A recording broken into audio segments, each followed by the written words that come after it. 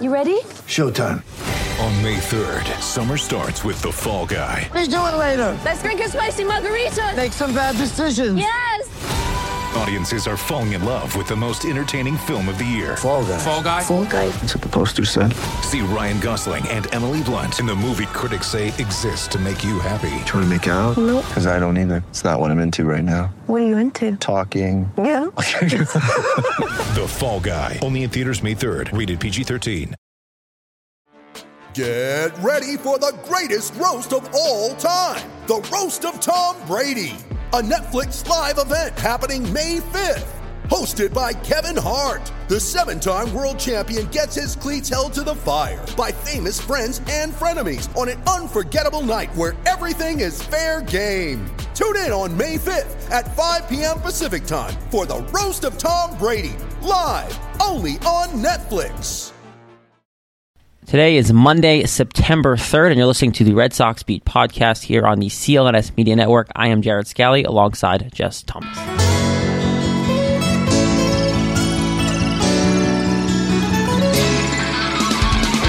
All right, Red Sox fans, welcome in. Red Sox Beat, CLNS Media, the leading online provider of audio and video coverage for your Boston Red Sox. On Twitter, I tell you every week, it's at Red Sox CLNS for all the coverage across the network. Our show specifically is Red Sox Beat Podcast on Facebook. Go rate, review, subscribe to us on iTunes. Playoffs are almost here. Last month of the season. Things are heating up. Red Sox are We'll talk about it all. But Jess is here. I'm here. What's going on, Jess? Well, not too much. Just enjoying this Labor Day special of Red Sox Beat. When you're 95-win Red Sox, which is more than the last 2 years already, and it's only September 3rd. Yeah, and I'm still worried about them. Yay! Let's start about with the worry. So they have 4 games set against the White Sox. They split it, and that's kind of where I want to start real quick, just because this was a series that they struggled in, and luckily, the Yankees are just as much of a problem right now as the Red Sox are, because they didn't do too hot against the Tigers this weekend either. So you're still leading by 7.5 games. It's 8.5 after today. 8.5 after today, because they have a day of the Atlanta Braves series. But after the White Sox series, it was 7.5, and it could have been higher. And I just watched some of that series. I didn't get a chance to watch all of it. I'm clearly happy I didn't, but they struggled more than they should have, and they got players back. Erod made a start. Vasquez was back in there. Just, I'm not concerned 100%, but that series isn't a good sign for this team going forward, is it? No, it's not great, but it's weird because there's just a couple teams like that you just struggle against, and the Sox finished one game under 500 against the White Sox this year in 2 series. They lost 2 out of 3 and then split 2-2. But just the series before the Sox split with the White Sox beat the Yankees 2 out of 3 also. So, they're doing this to, all the good teams. So, I don't know what it is. They have a terrible record. They've definitely been playing better recently. So, it's hard for me to put too much stock in it because they have been playing better. It's not like they've been getting destroyed by every team, and then all of a sudden they come in here and split a series. But, in Chicago, splitting 2-2, you gotta, I know they're never going to say this, but don't you think there's probably a little complacency setting in? Look at the standings, you see how far ahead you are, and it's just is it that much effort to go win 3 out of 4 from the White Sox? I could see it. Oh, for sure, because these guys are well on their way of feeling like they're going to win the division. It's going to be wrapped up, whatever it may be. I can see the complacency. I can get that point. It's just a matter of I don't know if this is necessarily over yet, and that's where I'm like, crap. You need to figure this out, because it's over. I don't see it. It's not necessarily. I think it could be over after this weekend, and that's just because I look at it as a situation where if you struggle a little bit this week, Yankees catch up. You still have to play the Yankees 6 more times. And that's the only thing. If it was 3 more times, great, you're probably done. But because you have 2 more series against the Yankees, the last series of the year is against them. That series could mean something if you start to slip up here. It's just crazy that you're still talking about playing for the division when you have a 95-44 team. It's obviously it's because the Yankees are really good too, but it's just any other season, if you have that record, you would not even be thinking about it. You're probably up by 15 games right now, if most seasons. Probably 20. Yeah. 15 to 20, 17, 18 game lead. And it's 8.5, so we're really not that worried because 8.5 is still quite a bit for a month left in the season, but it's just crazy we're even talking about that to me. So, yeah, it is important. You know, you want to beat the teams that you should beat. So losing 2 of 4 against the White Sox obviously wasn't ideal. Fortunately, they beat the Marlins for both of the games earlier in the week, which was important, obviously. And then today on Monday, beat the Braves in the first game of the series. So it's good. You're getting some wins against these teams, but these are the games you do need to win because, you know, if you do lose a series to the Astros or split with the Yankees or something like that, then that's where it gets a little hairy with the division. So winning these games that you can win and should win, that's where it's important, and they did get several of those this week, even though they did lose twice to the White Sox. But that was the only time they lost. And it's helping you at least pad the number so that if you slip up one of these series against the Yankees, you might be okay. Right. I mean, the Red Sox offense, you know, we've talked about this a little bit in the last show too, where it was where the hell have you been? You know, this team was losing because the Red Sox couldn't put the ball in play, and then the pitching wasn't doing great. Well, after that series against the Rays, which just we don't even want to talk about, it looks like this week these bad teams have started to spark this offense up a little bit. You win 8-7 and you spark 8 runs there. You win 14-6, 11 runs in the 7th inning against the Marlins on Wednesday last week. Can I tell you, I was at that game and I felt like I was never sitting down. That like every second I sat back down with who I was with, we both stood right back up. It was just a crazy inning. I've never seen anything like it, but that's what the offense needed, Jess. It was something like that to come out of themselves, figure it out, and now they've been scoring runs. The only blip was a couple bad games against the White Sox, and you throw them out, you're scoring 6-8 runs in all these wins, and you're going to start to need to do that more and more because it looks like, to me, if they're going to win games, they need to give the bullpen a little bit of a pad just in case. Yeah, the wins this week were 8 runs, 14 runs, 9, 6, and 8. So, like you said, very, very high average. Yeah, that Marlins game was insane. I mean, the game it reminded me of course, was in 2003, also against the Marlins, when the Sox won 25-8 and scored 14 runs in the first inning. And I happened to be at that game in 2003. That game was nuts. That was insane. And it was against the same team. It's funny, it's against the Marlins again. And the Marlins actually won the World Series that year, which made that even funny. But being in that game was insane. So I feel you there, because you were never sitting down. 11 runs on 12 hits in the 7th inning. And none of them are home runs. None of them are home runs. Like all singles and doubles. I mean, it was crazy. Mostly singles. But it's I saw the stat on Elias that it was the first time that a team's gotten 12 straight hits without or 12 straight like plate appearances with a hit, because like the 2 outs were a sac fly and a sac bunt, which isn't, or no, it was a sac bunt and a intentional walk. Yep. Neither of which count as at bats. So it was historic and it was insane. It was just single. It was just like run after run. They couldn't stop the bleeding, and it was 5-3, and all of a sudden it was, 14-5. Yeah. Turned real quickly. They used like 4 pitches in that inning. It was wild. So that was really good after a shaky game before, where you had to win on a walk-off after a pretty poorly played game by both teams. End up scoring 8 runs and then come out and score 14 runs in the next game. Kind of set the week off on a good note and continued on with another win against the White Sox. So this offense is important. We know that. It's been important all year long, and that's the reason that this team's so good for the most part, and they did it again this week. So that's encouraging, because like you said, anytime you can give the bullpen any bit of pad, then that's key. Do you think this team can win? Well, I'm not rephrase the question. Do you think the offense needs to be this good to win? I don't think they need to be this good, because the starting pitching's good. Obviously, it'd make you feel better because no one seems to trust the bullpen, which I get in a sense because they have struggled from time to time. They also have one of the best ERAs in the league, so it seems kind of misleading if you're looking at numbers. I guess I know numbers don't tell the whole story, but there are some guys who are pretty dominant out there, like Ryan Brazier, which is hilarious, but he's awesome. So, yeah, I don't think they have to be this good, but it certainly would help. But I don't think it's necessary because the starting pitching is pretty good, especially with Erod coming back and pitching as well as he did. That just gives you another starter that you can rely on. And obviously, I think if this week showed anything, it's that Erod's a lot more reliable than Eovaldi is. So Eovaldi might be going to the bullpen. The way this is looking. Yeah, he's not looking very good. No, which is crazy because you got such fool's gold first couple starts with Eovaldi, and now it's just been all downhill from there. So I don't know what they're going to do with him, but I look at the offense, especially after this week, and go, you need to score some runs to win games in October because besides Chris Sale and even then, what are you getting? None of these guys have proven it. And even then, Chris Sale really hasn't, but I just think Chris Sale is one of those guys that I will give him the benefit of the doubt for his second playoff game ever. I need this offense probably to score 4 runs a game on average to be comfortable with any sort of lead. I think they can win 4 or 5. If they score 6 or more runs, they're probably going to win every game they play.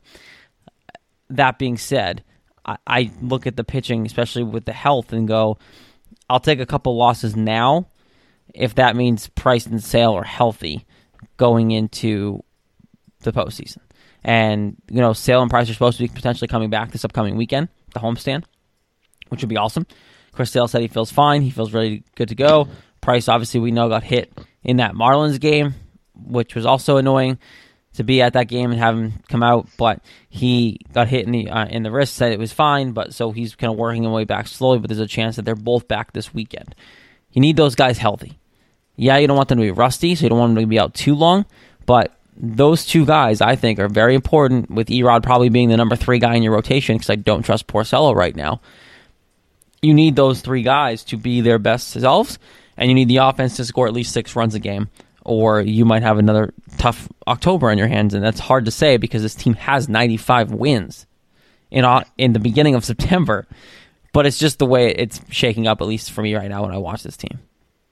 Yeah, it's just how baseball is. No matter what your record is, you need things to be clicking and working right at the right time. So we'll see if that happens. But yeah, I agree with the runs because if you get 3 or 4, then you're hoping that your starter only gives up like 1 or 2 runs, and then that means your bullpen has to, save a 1 or 2 run lead basically. So that's kind of to your point. Like if you get 6 or more, then your starter can still have a few runs, and you'll still have a few runs to spare with your bullpen. So I think that's key. Yeah, 6 or more runs is definitely a good benchmark, and that's kind of what they were doing this week. So that kind of showed you that. Yeah, I love that Sale and Price are getting rest because obviously the healthier and stronger and less tired they are in the playoffs, the better, because you got to have those 2 guys. And I think Price would have come back this start, if they weren't playing in Atlanta because the pitcher has to bat. And I'm feeling like the reason they didn't bring him back this week was because he'd have to bat. And then that's obviously another thing that you have to do with your wrist. So I think that he probably could have come back for this series, and they just said, nah, we don't want you to bat. Come back the next start. So it works.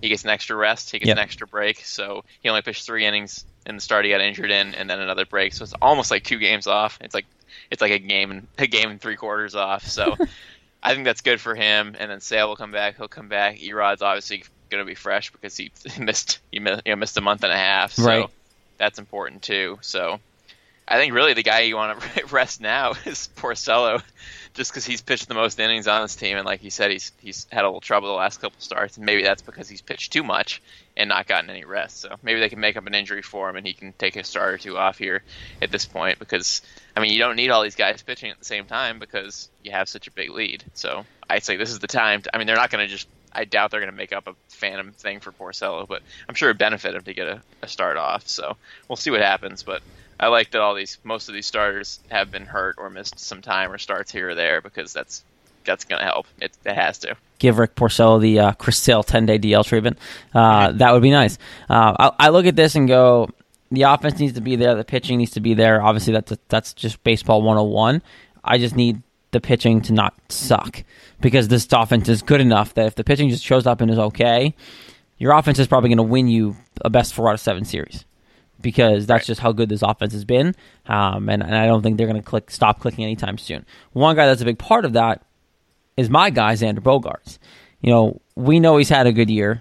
You and I know that, but I think people are overlooking him a lot just because of who's on this team. You have Mookie Betts, you have JD Martinez, the top 2 guys in the MVP race for the league are on the same team. So I think Xander Bogaerts is a big part of what he's doing. He's 6th in the AL in RBIs, and I think we just know how good he is with the bases loaded.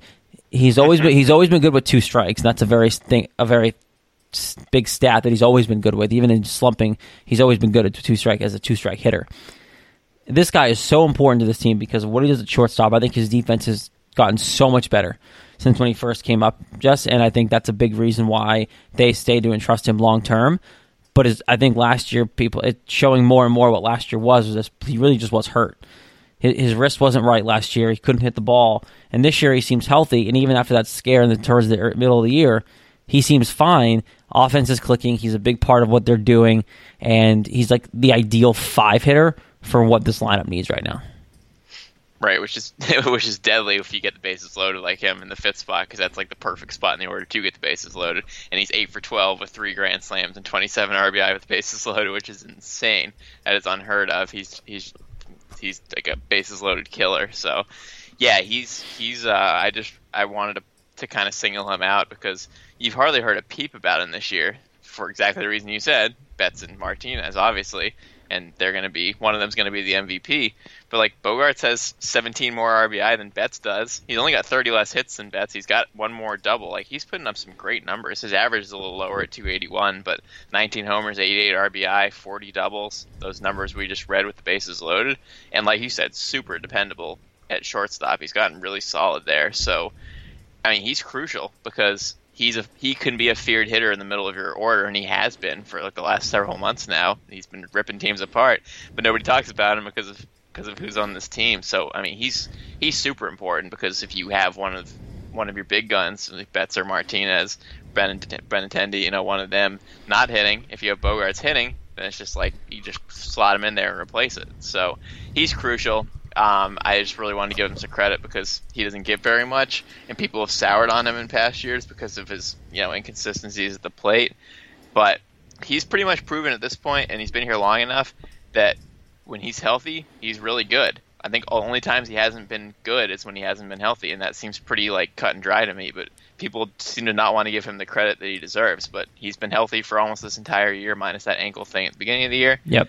And look at the numbers that he's paid everybody off with. He's playing great, so he deserves a lot of credit. Didi Gregorius or Xander Bogaerts? Who are you taking? I think Bogaerts because I think he's more consistent. Gregorius puts up good numbers, over like a full season, but he'll have like a streak that he had earlier in the year where he was like 3 for 50. Like I know Bogaerts is inconsistent. I was just Xander's not doing that. He's not doing that. Right.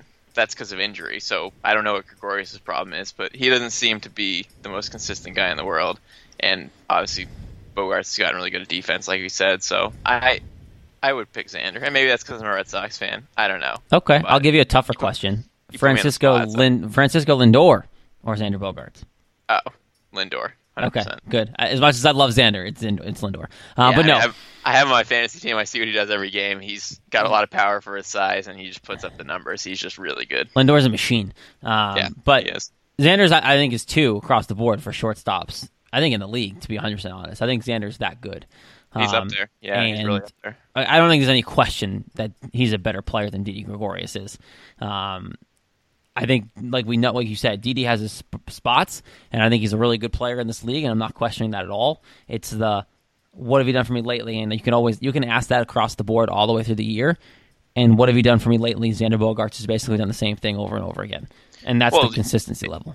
If you like stats, which I do, which you swear by them, look at their stats. Xander's hitting 11 points better in average, 281 to 270. Bogaerts has 88 RBI. Gregorius has 74. Xander has 40 doubles. Gregorius has 22. That's all I need. It's not even close. The stats man himself said it. It's not even close. And I agree. If you watch an eye test or the stats, say the same thing. It's not even close. It's Xander Bogaerts 100% of the time. Okay. People are questioning about the bullpen, Jess, and we're kind of hinting at the pitching. The waiver trade deadline just passed. And so the second opportunity for our boy, Davey Dombrowski, to add somebody to the bullpen. Didn't do anything. And then he just said something, quote, I don't have the quote in front of me, so I'm totally paraphrasing here. But he basically said, we like what we have. We trust them to pitch out of it. We have a bunch of options. We didn't feel it needed to go get somebody. Did he not learn from 2013, Jess? Did he not learn from the Detroit Tigers coming into Fenway Park, and he rolls out Benoit against David Ortiz in the 6th inning, and just has the bullpen blow the chance to go to does he not learn from his mistakes, Jess? Because this team literally is a carbon copy of what that Detroit Tigers team was. Really good offense. Pretty damn good starting pitching. Heck, Rick Porcello's on the staff. Right. And now you have a bullpen that no one trusts, who's been pretty good all year, because that bullpen wasn't terrible during the regular season, the Tigers, but no one trusted him. It's a similar thing. A bunch of guys who were good, but nobody believed in because they weren't like big names. Exactly. It's a carbon copy of that year. I believe wholeheartedly, and I've talked about this with a lot of people. I was actually talking about this with my brother today. If the Detroit Tigers of that year had an actual bullpen, they would have beat the Red Sox and probably went and won the World Series. Yeah. But they didn't. That concerns me now because, again, he did the same thing and didn't go at a bullpen arm twice now when it's been all that's been talked about since the spring training of, hey, you might need to get an arm eventually. Well, eventually came and gone, and he didn't do it. Well, so I guess the thing with this for me is that I wasn't very aware of exactly how it worked, but like with the waiver thing, since it's the it's the waiver deadline. Yeah. It's the waiver deadline. Yep. And I guess I didn't really understand it, but on the radio they were saying that the Sox were last in the waiver because I guess it goes by record. Yep. So if they wanted someone, every other team would have a shot at them before the Red Sox did. I don't know if that came into effect. I guess it really doesn't matter from what you're saying because, like you said, he just defended that they liked his bullpen, like he said a month ago. Yeah. So maybe that wasn't the problem. I just know that a bunch of other teams could have gotten players before. So I wonder how much effect that had onto it. I'm not really sure because I'm not in there. I mean, I think of it. I wish we were there. I mean, I think a big part of it this time around is there probably wasn't anybody worth going after, in his opinion, or in anyone's opinion, probably that was going to get to them. Because if anyone was dropped on the waiver, someone who was actually worth it might have probably got claimed up beforehand, and then a trade would have happened. So that's what I suspect. I'm more annoyed that he didn't do it the non-waiver trade deadline. Yeah, I'm more annoyed that he didn't do it in July because that was the time to do it. There were some names going that didn't go for that much. Like he had the capital, and he said at that point, we could have made some moves. We have the capital to do it. For a little capital that you have left, some relievers were flying off the shelves for not a lot, Jess, at the end of July. So I think that was the bigger one for me. But to see him come back, not make any moves again here, and say the same thing and defend his bullpen, I don't know what else I expect him to say, but like to come out and basically say, we didn't really look too much. We trust in what we have, and we have enough guys that somebody at the right night will get hot. Okay, so you're just basically saying you want to get lucky and hope Cora puts in the right person. And I don't put any of this on Cora because how does Cora know which one of these guys in the bullpen is going to figure it out one night? He doesn't. It's hard. It's really. I don't blame any of this bullpen crap on Cora. You can't because how do you know one night what Joe Kelly's going to do versus Brazier or Brazzers? How I like to call him. Like what do you know? You don't know which one of these guys is going to figure it out or which one of these guys is going to actually crap himself one night versus the other. I guess that's ultimately the problem with the bullpen and what people have problems with. I keep saying people because I don't necessarily have a problem with it because I have undying faith in everybody. But it's not defined. There's no roles. That's what I was going to say. You don't know who's going to pitch when because you don't know if Thornburg, Barnes, Kelly, Hembry, like you don't know which of these guys is going to Brazier is going to be the 8th inning guy or the 7th inning guy because they kind of all pitch at different points depending on who's pitching well at a certain point, a certain day. There's no lockdown. So, there's no clear-cut lockdown 8th inning guy that I'm saying no matter what's going on, it's him in the 8th and Kimbrel in the 9th. They never have that guy. Because they wanted to be Thornburg, you think, like based on the trade and then obviously before he got hurt and everything, you think it would be him, but that hasn't really happened. He's kind of pitched everywhere and he's been good, he's been bad, he's kind of been all over the place. So like that doesn't seem like they want to commit to him. And then like you have Barnes who pitched well for the whole season, but then he blew a couple games recently, so now it's like, I don't trust him. Joe Kelly was terrible before and now he's gotten better, but is he good enough to trust him in the 8th inning? Brazier's been great, but he hasn't pitched very long in the majors, so he's been good, but do you trust him in a pressure spot that he's never pitched in before? It's like all these guys are capable, but none of them have really secured the spot, so you still don't know who's going to get that spot. I guess that's most people's concern. No, it's a massive concern, and I think that's the biggest thing. It's if you have a bullpen, like think of all these bullpens that win you series. Like how did the Royals win their World Series? The scariest bullpen of all. Like it's just these bullpens that win you World Series are so scary, and it's just like you think that you'd have at least a lockdown 8th inning guy. I'm not even asking for 7, 8, 9. I just wanted somebody to pitch behind Kimbrel, so Kimbrel just didn't have to pitch in the 8th inning. And even then, now I watch Kimbrel and I'm like, uh-oh. Yeah, let's see what happens. Let's see what happens with Kimbrel tonight.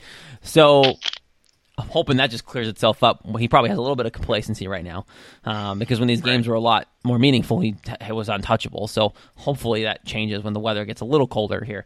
But I look at the 8th inning, it's a problem. It's been a problem all year. It never got addressed, and I think that's going to be the one, if anything, that really bites them in the keister and makes them go out early. Well, I like he said the 8th inning, because most people just complain about the bullpen as a whole, and I'm like, overall they've been good. It's the 8th inning. I think the problem is not knowing who's pitching the 8th. It's not that they're bad pitchers or they had a bad year. It's just you don't know who's going to pitch where. That's the problem. And people who are listening too, like, think about it this way. If you had an 8th inning guy and then all these guys to fill in the rest of the innings, no one would be mad about that. Right. Because you have talent you can figure out to pitch 5, 6, 7, however long you need because your starters aren't going long enough, whatever it may be. If you had a lockdown 8th inning guy and then 9, and the worst case was Ryan Brazier pitching 7th in the inning, like, that's not a big deal. I don't mind that. But I don't trust any of them to go in the 8th inning because who knows what each of them are going to give on a certain night. Right. I don't necessarily not trust them. I trust them. I just don't know who it's going to be. That's the problem is, okay, who has the golden arm tonight? Let's figure it out. Like, they don't know. So, like, it's literally an impossible task for Cora. So I guess it's just better to hope that your starter goes deep and your offense gives you enough runs. You need to rely on that. But it's basically their recipe for success. Okay. Right. So we had some guys come back September 1. Vasquez, Erod, Wright, Devers coming back tomorrow, it sounds like, as we record this on a Monday night. September call-ups obviously happened as well, and then it sounds like Brandon Phillips is going to join the team. Yeah. Well, he's going to bring, I don't know. But what's the importance of the Vasquez, Erod, Wright, and Devers situation? They're getting healthy at the right time. Vasquez has looked good since coming back in the game. Stephen Wright got in, looked pretty good. Erod looked good on that start on Saturday. We'll see how Devers looks, but getting healthy at the right time, Jess, this is the momentum this team needs right now to get out of this little bit of a rut. Well, yeah, it's huge, and that's why this year has been so awesome because, as we've said many times in the show, whoever's gotten hurt, the next guy just stepped up and just filled the spot, and they haven't lost a beat, and they don't lose games. So that's huge because all these guys, Vasquez, Rodriguez, Wright, Devers, all these guys have been out for a significant amount of time now, so they're all getting the rest too. I mean, it's baseball. It's a long season. Guys need rest, and the best way to get rest is to get injured for a significant period of time, which is stupid, but it's true because the season's so long. So these guys all get their rest. Other guys fill in, and then you have more guys who are going to be good and fresh. So, like, it's perfect. I don't wish injuries upon anybody, but it really helps out in these situations. And getting 2 starters back, well, I guess Wright's not a starter right now, but guys who have been starters, getting them back, and then getting your catchers back, because obviously that's been kind of a carousel with injuries because they've all been hurt except Leon for some point or another. So to get Vasquez back is important to have more depth at catcher position, and then Devers will come back, and you'll have more infield positions to have depth at. So you're going to have a lot of options, and everyone's coming back at the right time, which is very important. So it's a good time for people to come back and to figure out who's going to be playing well enough to be on the starting roster for the playoffs. So it's all good here. I love it. I'd be intrigued to see if Brandon Phillips could do anything, because we know what the other guys do. It's value. They come back. They go back to what they were doing, especially with the pitching. And now you're going to get, like we talked about, Sale and Price back eventually with some good rest, right? They could use it. So these guys will be fresh, which would be nice going into the playoffs. But Brandon Phillips is coming up, and I'm curious to see what he can do for this team. He was lighting it up for a while down there with the Paw Sox, the soon-to-be Worcester Paw Sox. I don't know what he's going to do. I don't know if he's even qualified to make a playoff roster. I don't know. But I'm intrigued to see if he can still hit at the big league level. Well, yeah, because he's been good. He's been good for a pretty long time. He's 37 years old at this point. I mean, you think at this point he'd be more of a clubhouse guy because he was raking in AAA, though. He was raking. Well, I know, but you wonder, like, how much is he gonna play? Because, like, you have Kinsler, who's played well. Nunez has been playing very well the last couple of weeks, been hitting some more homers and getting some more big hits. So, like, and then now Devers is coming back. So the guys that have been playing well or playing are already in his way. Yep. He's 37 years old. He's been playing for a while. People probably think he's washed up. So I just wonder how much time he'll actually manage to get. I guess we'll just see what he does in very short time, 1 or 2 games, see if he has anything left in the tank.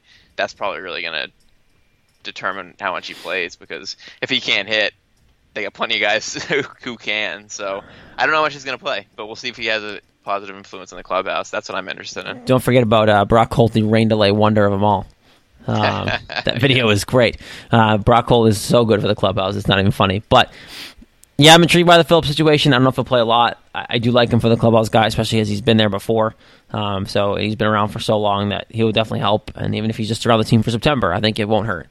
So before we get out of here, let's do predictions, because this week, even though we know what happened tonight as we're recording, they won 8-2 against the pretty good Atlanta Braves, coming out of nowhere this year. So not a tough week. They have 2 more against the Braves and then 3 against Houston this weekend. So it's going to be a tough road here this week. And so Jess and I will predict the rest of the game. So we'll do 2 against Atlanta, 3 against Houston. Jess, those 2 left with Atlanta.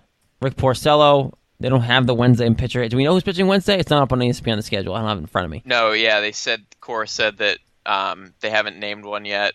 It'll probably be Velasquez unless they need him for relief on Tuesday, because it would have been Price, but they don't want him to But they bat, don't want him to pit, yeah. Right. So it's probably Velasquez. That's what it should be. Right. But yeah, so bank on Velasquez. But that being said, 2 more against Atlanta in Atlanta. Might as well be home games for the Red Sox. That place was full of Red Sox fans today. What do you have, Jess, those 2 games? Split for the last 2, which will give the Sox 2 out of 3. And they've played National League teams pretty well. Obviously, get off to a good start with the 8-2 win here on Monday. So I think, who knows if the Velasquez start if he pitches, but I think Porcello will bounce back against the National League team, and I think 2 out of 3 is fair, which is good against a good team on the road. Yep, I originally coming into this week, I was going to say lose 2 out of 3, but since they won the first one, that just won't happen, because I'm going to say split the rest of the 2, because I trust Rick Porcello enough to beat this team, and then I just don't like the Velasquez start. It's like that last minute put together start. Who knows who's going to start type thing, and I just don't trust that. Plus, it's an afternoon game after a night game. So that whole thing just kind of gets wonky for me. So I'm saying split those 2 games. I kind of expected them to lose today, and they didn't. So they're going to win 2 out of 3 to the Braves. Yay. Okay, so the big one for me this week is that Houston series. So they have 3 against Houston. Friday, Saturday, Sunday at home. Starts the homestand. They're home through like the middle of the month after that before they go on the road to play the wonderful New York Yankees. Erod, Johnson, and Price are slated to start as of right now, and look at that. David Price is slated to pitch at home on Sunday Night Baseball on ESPN. Again. Of course he is. Okay, I'm going to say 2 out of 3 against this one. You lose the Price start. That's just the way I'm rolling it. I think Erod has looked good. Brian Johnson has been wavering, but I think not being a night game for some reason will help him. Plus, I think they know what he needs to kind of figure himself out. And then Price and Keuchel on Sunday Night Baseball. It's kind of like the dream matchup for ESPN. They get him on Sunday Night Baseball. We get to listen to Jess Mendoza and A-Rod again. Woo! Yes. No, they're going to lose that game. So they're going to lose 2 out of 3. No, they're going to wait. Wait, what did I say? You said win 2 out of 3. That's what I thought. Game. They're going to win 2 out of 3 and lose the David Price pick. That's what I'm thinking. Okay. I don't want to be this guy because I'm not this guy, but I'm going to say lose 2 out of 3. Just fair. to keep things interesting here. It's fair. I think you win the Erod start. I think you lose the Johnson start because Garrett Cole is really good and he's pitching against him. And then I think Price Keuchel's just like up in the air. I think that'll probably be like a really close, low-scoring game, like to the later innings, maybe an extra inning, like 2-2 game or something. Mm-hmm. And that's why I think it could go either way and why I'm picking Houston, because it's going to be really close. So it's going to be a toss-up of who wins 2 out of 3. I think one of them is going to win 2 out of 3. Could easily be the Red Sox being a home game, but for me, even if you lose 2 out of 3, it doesn't tell you anything, because I'm sure most people will be like, oh, I lose 2 out of 3 from Houston. Oh, Houston's going to win in the playoffs. Red Sox suck. Blah, blah, blah. It'll just be fuel for their stupid fire that makes no sense because this team's 95-44. So for me, it has nothing to do with that. It's going to come down to like a last at bat. And for whatever reason, I'm going to pick Houston because I want to be different than I normally am. So I like it. Say lose 2 out of 3. I like it. It doesn't mean much to me. No, fine. I like it. And then the week after, you're playing the Blue Jays and the Mets. Another week to hopefully clean house. Either way. You're cleaning house and winning the division that week. That's the week. Yes, sir. Just got to stay afloat this week, big guy. The Yankee series might not even matter, depending on what happens that week. All right, we'll leave it there. Hopefully David Price gets his crap together again on Sunday Night Baseball. Another wild card to remember, people, he's coming back from this injury. So that could also be a reason he might come out early, might wimp out early. Typical David Price. Who knows? We'll have to wait and see. I'm sure A-Rod's going to love talking about him. So we'll leave it there. At Red Sox CLNS on Twitter. Facebook is Red Sox Beat Podcast. Don't forget to rate, review, subscribe to us on iTunes as well. Next week we'll be back with a guest. We'll announce it on Twitter. We won't say it here. But we'll be back with a guest, an author, actually, Jess. We're getting a little scholarly here on the program. Until then, Jess over there, Jared over here. This has been Red Sox Beat here on the CLNS Media Podcast Network. We'll be back next week.